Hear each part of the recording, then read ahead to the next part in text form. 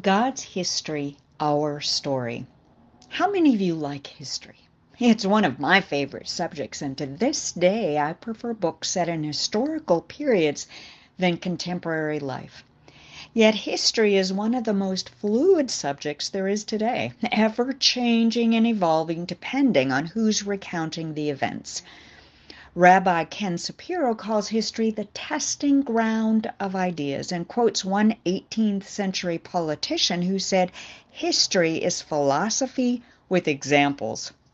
For instance, some search for evidence of minorities who've been silenced from history by their oppressors. This was evident in the rewriting of history after democracy outlawed apartheid, separatism, and elitism. In the same way, we see evidence of this in our own nation as greater attention is given to the significance of Africans and African Americans in the building of our nation into a world power.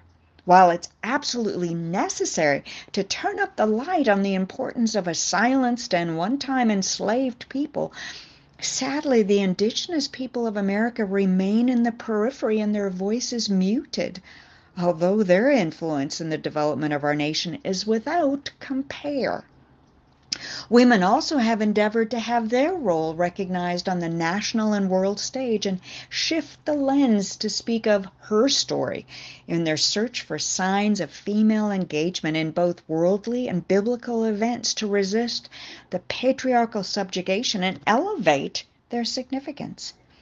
As Christians, we may say that the Bible recounts historical events from the viewpoint of His story, referencing that the entire book from Genesis to Revelation recounts the tireless efforts of God from Genesis to Revelation to seek a meaningful relationship with His creation. In a similar manner, we see the clarification of Jewish history presented in the New Testament, especially in the book of Acts, to include the presentation of the Messiah, long promised by the prophets, and now actualized in the life, death, and resurrection of God's Son, Jesus Christ. This is what we're going to be studying today as we look together at Acts 13 through 43. And although it's a long passage, significant elements can be consolidated to see its application to our lives today. Did you know that Judaism is the world's oldest monotheistic religion? The belief in one God and dates back nearly 4,000 years. In fact, it's shaped the culture and belief systems of many people in the world today, including, of course, Christians and Muslims alike. What is not often recognized is that Judaism laid the groundwork for social reform, teaching that humanity has the responsibility to stop injustices. Moreover, Megan Connors writes that the Jews were the first to decide that it was their responsibility as the chosen people to fight against inequality in the world. And it's a history of minorities that illustrates both persecution and perseverance. But what is their responsibility as assigned by God? According to Rabbi Shapiro, it is tikkun olam, to fix the world, to bring humanity back to the purpose of creation and create the most spiritually, morally perfect world possible. And learning from the past is the key to making the right decisions for the future. We see this evidence when Peter spoke to the astonished crowd at Pentecost in Acts 2, recounting the words of the prophet Joel that in the last days, God says, "I will pour out my spirit upon a people," and concluding with the powerful invitation that everyone who calls on the name of the Lord will be saved. And to his Jewish listeners, he reminds them of the patriarch David, who spoke of the Messiah's resurrection and the promise that God would not leave him among the dead or allow his body to rot in the grave. In conclusion, Peter appeals to them to repent of their sins and turn to God and be baptized in the name of Jesus Christ for the forgiveness of sins. Similarly, Stephen gives a lengthy account of Jewish history to the enraged high council in Acts 7. He starts with Abraham, a man who answered God's call to come out from the godless nation of the Chaldeans and live apart for him.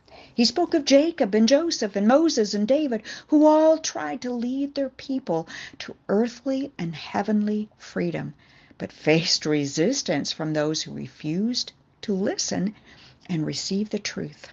Philip was more successful in reviewing the words of the prophet Isaiah to the eager Ethiopian eunuch who embraced the good news about Jesus and sought baptism.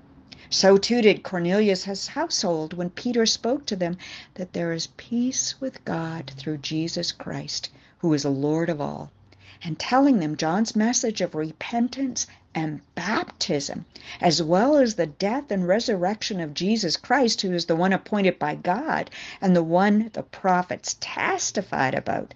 He would be the one that through whom everyone who believes in him will have their sins forgiven through his name. Finally, we reach Paul's message to the Jews and God-fearing Gentiles who come to the synagogue for Sabbath services in Antioch of Pisidia.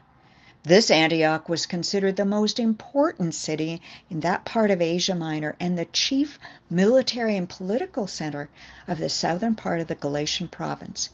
A normal service would open with the reading of Deuteronomy 6. Listen, O Israel, the Lord is our God, the Lord alone, and you must love the Lord your God with all your heart, all your soul, and all your strength, and you must commit yourself wholeheartedly to these commands that I'm giving you today. Repeat them again and again to your children. Talk about them when you're at home and when you're on the road and when you're going to bed and when you're getting up, and tie them on your forehead and on your arms and write them on your doorposts. Let everyone see them everywhere. Synagogue leaders would follow this with a passage from the Mosaic Law and a related passage from the prophets, and then invite another learned person to give an address. Thus, it's within this context that Paul has been asked to speak. And it's then that Paul delivers his historical address, starting with God's choice of the Jewish people, even helping them to multiply and grow strong while enslaved in Egypt. Then God delivered them with a powerful army, writes, and put up with them through 40 years of wandering in the wilderness, finally leading them to the promised land. We can see a similar reference to this history in Deuteronomy 32 when Moses says, remember the days of long ago. Think about the generations past. Ask your father and he'll inform you. Inquire of your elders and they will tell you. When the Most High assigned lands to the nations, when he divided up the human race, he established the boundaries of the peoples according to the number in his heavenly court. For the people of Israel belong to the Lord. Jacob is his special possession. Paul's listeners would clearly remember the promises of God, his choosing of them, his supernatural deliverance and divine gifting of land and eternal relationship. Moreover, they'd remember the history of the judges and the pleading for a king, only to get the spiritually destitute Saul as their first king, who is, thank you, Jesus, replaced by David, a man after God's own heart who will do everything God wants him to do. Like his predecessors, Paul leads directly from David to Jesus, the promised Savior of Israel. He stops at this dramatic moment and addresses the crowd, and by our reading of this passage addresses us as well. Brothers, you sons of Abraham, and also you God-fearing Gentiles, this message of salvation has been sent to us. Once again, he points out that these people have been specifically selected to hear the good news. The leaders in Jerusalem, like the prophets of old, may have rejected the chosen one, the Messiah, and killed him, but God raised him from the dead. And to prove it, Jesus appeared to many from Galilee to Jerusalem. And now, Paul says, we're here to bring you this good news, a promise made and fulfilled, spoken by David in Psalm 2 and Psalm 16, as well as the prophet in Isaiah 55. Paul declares emphatically that through this man, Jesus, there is forgiveness of your sins. Everyone who believes in him is declared right with God. making a universal invitation to all peoples everywhere. He reminds them that the law of Moses does not offer such salvation, only condemnation for failure to meet impossible standards of righteousness. But his warning is clear. Don't neglect this gift. Don't mock these truths, for God's promises of redemption have been fulfilled in Jesus Christ. For Jesus Christ is the yes and amen of God.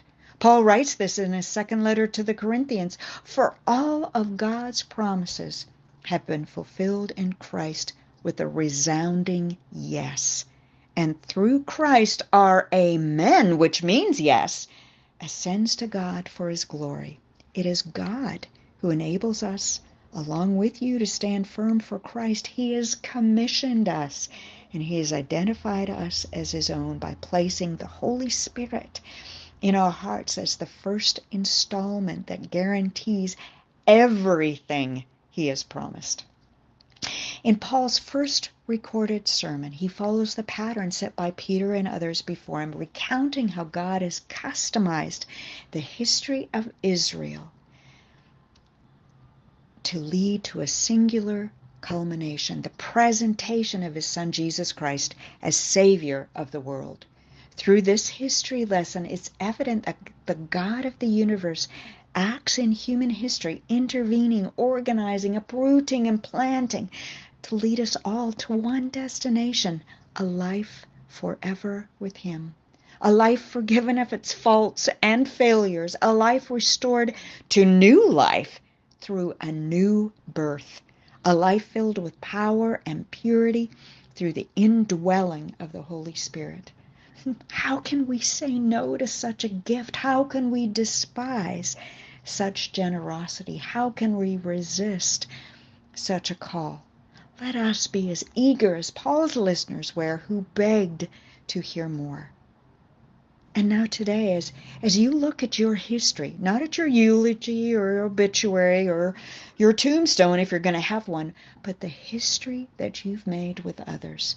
For we are a timeless people, and our legacy is the life we've lived, the life we've shared, the investments we've made, the selfless gifts we've given, the message we've heard and believed at the cellular level, allowing it to change us from the inside out.